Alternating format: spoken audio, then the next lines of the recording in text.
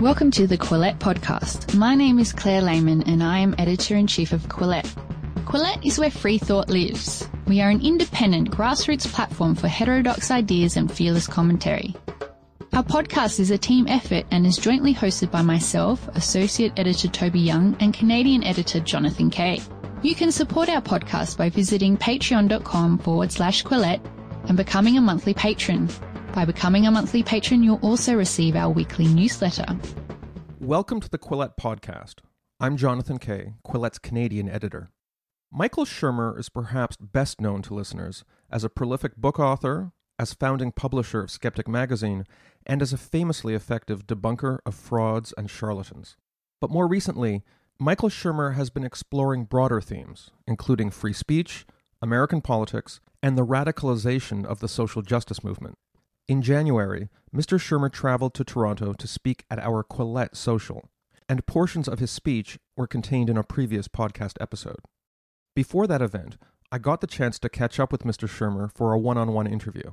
And if it sounds like the conversation took place in a hotel room, you're not mistaken, as that's the best we could do on our guest's tight travel schedule. While the audio is not studio quality, I hope you will enjoy these excerpts from our conversation. I want to ask you about a book that came out almost 20 years ago that you co-wrote. It was called Denying History. And to a large extent, it was based on interviews that were done with Holocaust deniers. You interviewed them in a very factual way. You were trying to find out why they think these horrible, strange things they think. Could you do that book in the same way today? I think so. Okay, I think I probably would get stigmatized on social media, something like that, but I don't care. You have to take that attitude when you're dealing with social justice warriors, because otherwise you wouldn't get out of bed, you wouldn't do anything out of fear of being attacked. So, yeah, Denying History, Alex Grobman and I wrote that in the late 90s, well, mid to late 90s, when shortly after I started Skeptic magazine, the Holocaust deniers were kind of on the scene. Now, in terms of like giving people a platform, the question is this a legitimate claim, or not legitimate, but is it in the popular media culture and so on? And in that case, it was. Schindler's List had just come out. They had just opened the Holocaust Museum in Washington, D.C., and these guys were making inroads on television shows. Donahue had David Cole and Bradley Smith on, and David Irving was, doing his $1,000 challenge about proof of Hitler's order. He's the historian, the British historian. He was pretty famous. So I thought, yeah, okay, we should take these guys on. Now, when I say take them on, I mean, what are they arguing exactly? What are their claims? And why are they making them? So that was the thesis of the book. Who says the Holocaust didn't happen, and why do they say it? And so I just point blank asked them. I just got to know them. Turns out, I live in Southern California, so their main headquarters, the Institute for Historical Review, is in Costa Mesa, which is just down the street from me. So I went and got to know. I went to their offices and met Mark Weber and their staff and so on. And then I met with David Irving, and I came to Canada to meet with Ernst Zundel. And I've been a free speech advocate my whole life, and I was appalled to find out that what he was doing was illegal in Canada. And it turns out it's illegal in most Western countries except the United States. So one reason Holocaust denial is an American phenomenon is because it's one of the few places where you won't get locked up for saying you think the Holocaust didn't happen, or whatever your version of it is. So in that sense, I'm kind of defensive of their right to go ahead and make their crazy claims, and that the proper response is just to let them say it and then debunk it, just respond. I had always correctly been told that Holocaust deniers generally were anti-Semitic, as indeed they are. But they also have this host of other strange ideas, which I had not discovered until I read your book. I think it was in your book that I read that Ernst Zundel, like other Holocaust deniers, believes in a fantasy universe of Hitler going off to Antarctica, and they weave very strange ideas. It isn't just anti-Semitism. Were you surprised to hear about these things? Yeah. Well, we at Skeptic kind of specialize in conspiracy theories, so I thought it was rather interesting that they also glom onto some of these conspiracy theories. Of course, the biggest one is that, the Jews are the traditional enemy, as they call them. The Jews are, running the media and have all these powerful organizations like the Illuminati and the New World Order and so on, that these are all secretly Jewish-run organizations. And, their thing was that the Holocaust denial claims are all wrapped up in a larger worldview. So one of their motives, other than just blatant anti-Semitism, as you note, is to kind of expose to the public what is really going on underneath the scenes. And by showing that the Holocaust didn't happen the way we think it did, you can then pull the veil back and show that they're also doing all these other things. Were you criticized at the time for giving a platform for people who think these things? There were some Holocaust historians and scholars who thought it problematic that I was giving them a platform. I mean, we put them on the cover of Skeptic magazine. I appeared on some shows with them. I was on that Donahue show. I debated Mark Webber in a public venue, sponsored by his magazine. To me, I'm after the people that wonder if there's something to it. Now, I know I'm not going to change the minds of David Irving in these hardcore Holocaust deniers, but there's a lot of people that do wonder if hey, maybe there is something to that thing about the gas chambers, or maybe it wasn't 6 million, maybe it was 3 million, and maybe the Allies did this bad thing too, and the moral equivalency argument. And so to me, if you just say, David Irving says, well, they couldn't possibly have killed 1 million people in gas chambers because, and then he makes his argument. And if your response is, well, you're an anti-Semite, that's not a response. What is the response to his claim about how gas chambers work and how long it takes to burn a body? And he's got all this stuff. And you actually have to know something about it. Now, that requires some heavy lifting. You have to actually study the subject. Most people don't have time to do that, so that's our job. But the proper response is, here's the claim, here's the answer. Here's the claim, here's the answer. And then the reader can go, oh, I see. So this is a bunch of bullshit. It is tempting to just say you're an anti-Semite. And in fact, they are anti-Semites. Yeah. But that if that is the end of your response, then people in the middle are going to say, well, you haven't really debunked what they've said. Or just ignore them. I mean, if you don't have to respond, you can ignore them. But this is what I do for a living. So, I mean, I even came to David Irving's defense in I forget the year. He was arrested at the airport in Austria, in Vienna, merely for thinking a bad thought, because Holocaust denial is under hate speech. It's illegal in Austria. And he went there to give a speech, and it was kind of publicly announced, so it was clear, and they nabbed him at the airport, and he was put on trial, and he was jailed for like a year or something. I wrote a letter to the judge saying, this is wrong. He didn't even give the speech. So this is a thought crime. I find that appalling.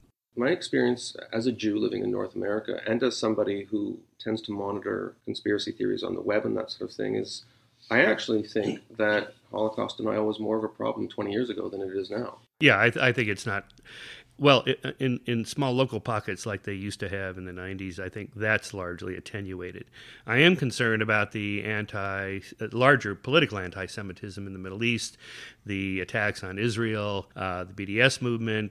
These are like Western and American liberal progressives who really are skirting close to anti-Semitism in these attacks on Israel. I mean, it's one thing to kind of have a political debate about the Middle East, but what we're seeing now is going beyond that. Do you feel that the BDS movement and movements like it, which specifically target the Jewish state, are maybe animated more by displaced Marxism than by displaced anti-Semitism? That's a good question. I think there's an element of both in there. Everybody complains about oversensitivity and people being deplatformed. The exception is for people who own their own platforms. You're obviously prominent, and you have this magazine, Skeptic. Do you find yourself less targeted by people trying to deplatform you, knowing that you can't be deplatformed? Yeah, I've kind of structured my life in a way that I can't be deplatformed ultimately. I mean, I'm a college professor at Chapman. Somebody could harass me there and try to get me fired, I suppose. And, I had this monthly column for Scientific American for 18 years, which just came to an end because they're redesigning the magazine and they're swapping out all the columnists. So there's nothing personal there due to anybody telling them to fire me. But they could have tried. I know that people did, actually, and they ignored that. But for the most part, yeah, I'm pretty safe. I do worry about people that have one job. in the media, say, and they get deplatformed or they get attacked on social media, and there's real possibility they could be economically shattered by these people that are trying to deplatform them. So again, that's why I push back so hard about this. Like the case with Pete Boghossian and the grievance studies hoax, of the three that did it, he's the only one that has a real job that could be fired, and he might be fired. I think he probably will be, actually. And those are the writers who wrote ridiculous papers that were submitted to journals, and some of which were accepted by peer-reviewed journals about things like dog humping and so forth. Right. Yeah. So, I mean, again, it comes back to free speech. Really, the only way to know if you've gone off the rails, if you're wrong, is to listen to what other people have to say. And the social justice warrior movement, at least the way it began, it should have been correct. It should have been, these people are saying these outlandish things, let's challenge them. But challenging them in the way like, go ahead and make your claim and we're going to fact check it. That's different than, we're going to deplatform you and try to prevent you from saying these claims and then get you fired. That's a completely different thing. We often talk about so-called social justice warriors. One of the responses we get from people on the other side, which I think has validity, is you talk so much about social justice warriors. Why aren't you talking equally about the threat from the right, from people who support Donald Trump? Donald Trump, of course, has explicitly targeted the media. Is this something that concerns you? It does concern me, yes, very much. I haven't spoken publicly that much about Trump simply because N+1, when the N is so huge, there's already extremely articulate people writing and talking about the problems with Trump, particularly people like David Frum, who's a Republican. And, there's plenty of other Republicans, or someone like Andrew Sullivan, who's a libertarian. I don't really need to add one more to that. But the larger picture is, we expect people on the right to act like that. That's not a surprise when, the alt-right or the KKK or the tiki torch wielding, nut jobs show up in Charlottesville. We kind of expect that to happen. That's the way they've always acted. So there isn't a need to be surprised by that. Go, oh my God, look what these people are doing. They've always done that.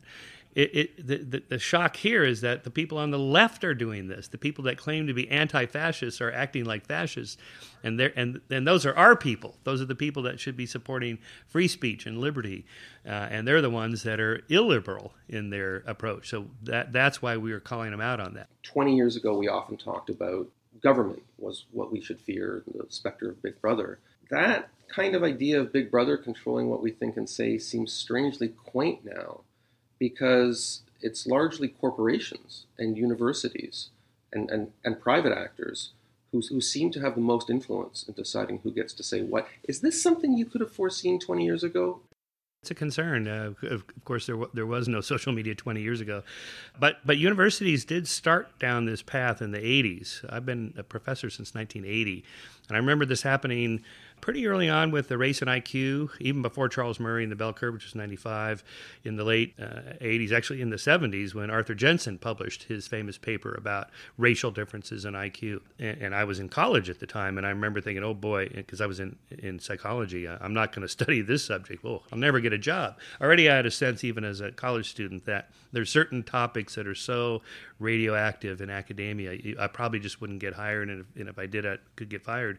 So those are private universities as well as public. The business that we're on about now, that people like Jordan Peterson are riled up about postmodernism, infiltrating the sciences, that's not new. This happened in the 90s. In the 80s, when Lit Crit went through its postmodern movement, and then it spilled over into history. So I wrote about this in Denying History, this problem of saying there are no historical truths. That's only a couple steps away from, therefore, we don't think the Holocaust happened. It's a legitimate theory, no. And then it spilled over in the 90s into the biological sciences and the physical sciences, which led to Alan Sokal's famous hoax. The science wars kind of got resolved by the late 90s and early 2000s, and I thought, well, okay, we're done with that.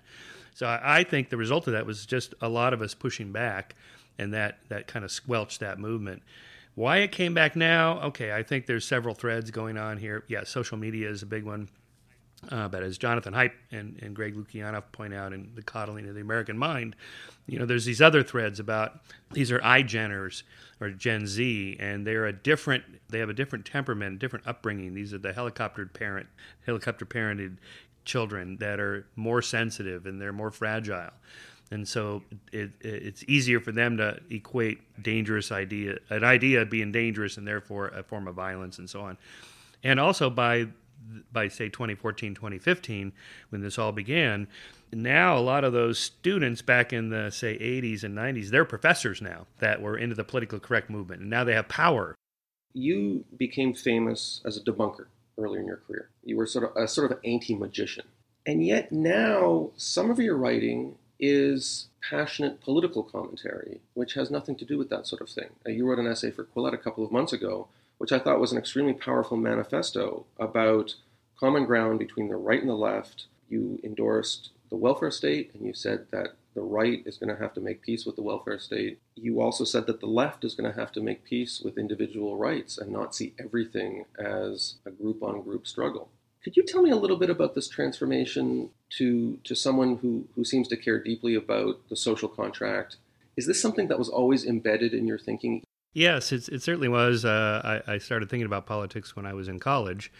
As an undergraduate at Pepperdine University, for example, everyone was reading Atlas Shrugged by Ayn Rand, and I thought, oh, God. It's kind of a late teens, early 20s phase. So of course I did that. But, setting aside the, extreme versions of that kind of libertarian view, which I ultimately rejected and moved on to a more centrist or classical liberal or something like that position, which I am now. It was always there, but our mission statement with Skeptic magazine, for example, for my day job is, we pretty much stay out of politics because there's so many other people that do that. For me, and the reason I'm writing about it more now is that I don't want to just keep writing the same books over and over, debunking astrologers or conspiracy theories or whatever. We've done that a lot. But a political claim is in principle no different than any other claim that's testable. I mean, if you say this tax rate is better than that tax rate, okay, show me why you think that. Or there's a problem with liberal democracies, and here's why. Okay, that's a rational argument that should be open to rational inquiry and debate, just like any other claim of a conspiracy theorist or an alternative cancer cure person or whatever, anything. So it's all just knowledge. And the problem, back to the free speech, the problem is that we are so easily fooled, including fooling ourselves, self-deception and all that research, that you have to be able to dialogue with other people. You have to be open to criticism. It's the only way to know if you're getting closer to the truth or moving further away from the truth. So to me, this, if you say something like, well, the libertarian position or trickle-down economics or Marxist, political ideology, if any of these are no different than any other scientific claim. They may be harder to test, but if you think about all the experiments that have been run for the last 10,000 years around the world of political and economic systems, those are experiments. They ran the experiment. Let's look at the results. Now, they're complicated. It's not quite as simple as a physics experiment, maybe. There's more variables. But this is what social scientists do. Let's control for these factors and look at this one variable to see what happens when it goes up or down. What are the effects? And that's just science. And so to me, that's why I've kind of moved in this direction. Skeptic is still largely a science magazine, and that's why I'm grateful for Quillette kind of opening this avenue of this area of empirically testable and rationally debatable political, economic, social subjects and claims that are in principle no different than any others. But there's a paradox here, which is that some of the most terrifying ideologies were based on the conceit of scientific provability. Well, we have to be careful about that, of course, but I would point out that those movements you describe were not really scientific. They may have said we're doing science or something like that. Just like the eugenics movement said, we're just rational scientists here. But in fact, those movements can be tracked back to 19th century Romanticism, the sort of blood and soil, this idea of a pure blood, pure race, a national character based on your geography and your now we would say genetics or DNA and so on. Those are very romantic ideas, not science. They don't come from the Enlightenment or the scientific revolution. They come from a different strand that pushed back.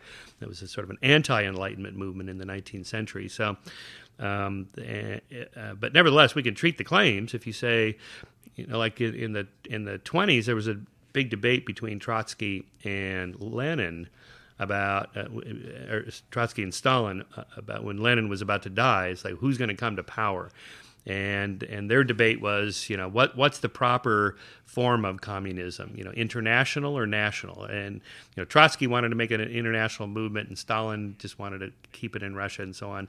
And then the debate just was, who should we kill to get to this promised land? And of course, ultimately Trotsky lost that debate and then was assassinated by Stalin's men. So the problem here is, if you're aiming for utopia, which is never attainable, and the only thing holding you back from reaching it are these people over here, so we have to eliminate them, which is pretty easy to get people to think. Like with the trolley problem, you can get most people to agree it's okay to flip the switch to kill one person, innocent person, to save these 5 people.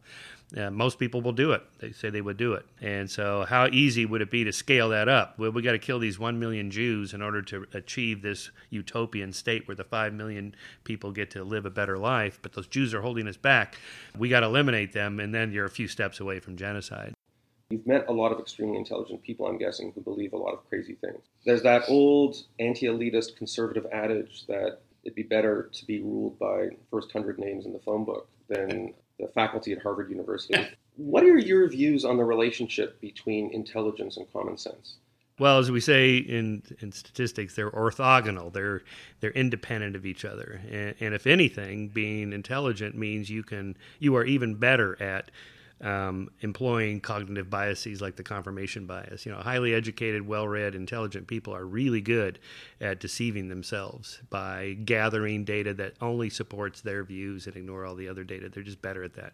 Or as I like to say, smart people believe weird things because they're better at doing this. One of the effects of Trump's presidency has been a radicalization on both sides, including a radicalization on the left, arguably has been more powerful than what you've seen on the right. In your intellectual universe, Skeptic magazine, your readers, have you seen that hardening of positions on both sides as a result of Trump? Part of the problem is that on the left is that all that political correctness, social justice warriors, safe spaces, microaggressions, all that, and also that kind of sense of elitism.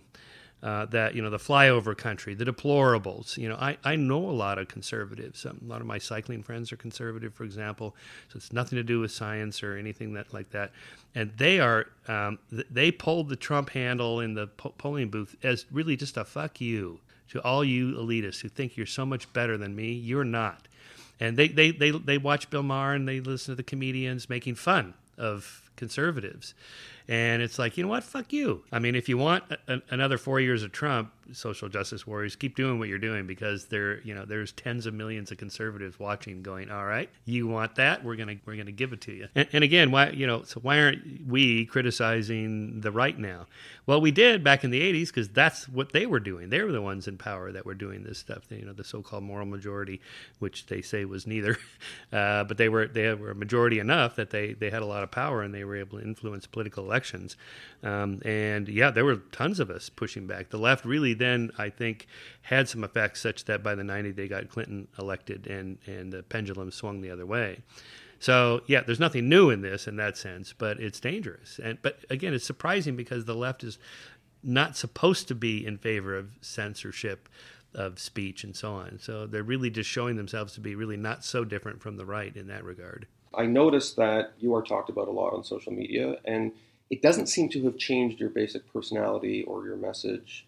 Have you had a strategy for balancing your long-term projects, like your books, your stewardship of a magazine, with sound bites that you emit on social media? Honestly, I have no idea what I'm doing on social media. Like most people, I'm just kind of bouncing around trying to figure it out.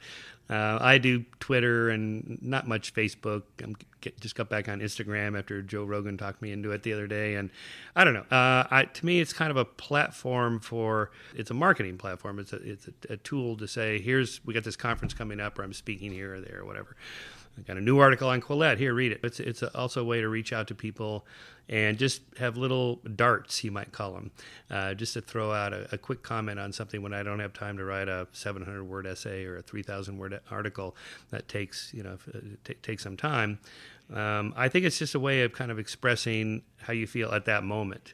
that should be okay. Get a lot of pushback. I don't know. I try not to read the comments too much because you'll just go insane. If it looks like I don't care, that's not the case. It bothers me when people attack. It does, because I'm human like anybody else would feel that way, but you have to just pretty much ignore it. When you say social media is a good way to just say what you think at any given time, it takes me to a comment that a university administrator made to me when I asked him about the environment on campus. He told me 30 years ago, students would write back to their parents maybe once a week to tell them how things are going. Now they text their parents 20 times a day. Decades ago, it was about the climate. Now it's about the weather. And it's because of that instant phenomenon that a parent will get a message from a kid who's freaking out about a test or some problem in the dorm, and the parent will phone the administrator, and the administrator will have to act. But are we part of the problem? Like when we go on social media and we freak out over something that we won't be freaked out over a couple of hours later, is it the thing where we're reporting on the weather instead of the climate? Like, are we part of the problem that college administrator was describing? Yeah, maybe. We might be. It's too soon to tell. I mean, this whole thing, like in a decade, 25 years from now, there may be no social media. The whole thing may just disappear and be replaced by something else. Who knows? I really don't know. Again, I don't know what we're doing. I'm not sure anybody really does. We're all kind of groping our way into the dark, wondering what's next and just trying to participate. But it is a participatory process, so I think there's benefits to it. There's upside to social media that, we don't want to overlook that. It's fun to bash it, but, it's given a lot of interesting people a voice that they couldn't have had before because there were only so many media outlets. So this whole intellectual dark web movement thing that I'm supposedly a part of it's the only thing in common is that we all have a voice in alternative media that we promote because it's harder to get a voice on the mainstream shows, Hannity or Anderson Cooper on CNN or any of the mainstream newspapers. Only so many people have a column or a chance to give their opinions.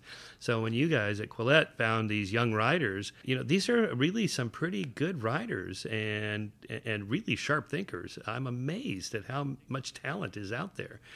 And take someone like Dave Rubin or Joe Rogan, if before social media, they would very unlikely ever get their own show on a major network, just 3-4 networks and just a couple of shows for that kind of thing, and they're all directed and controlled.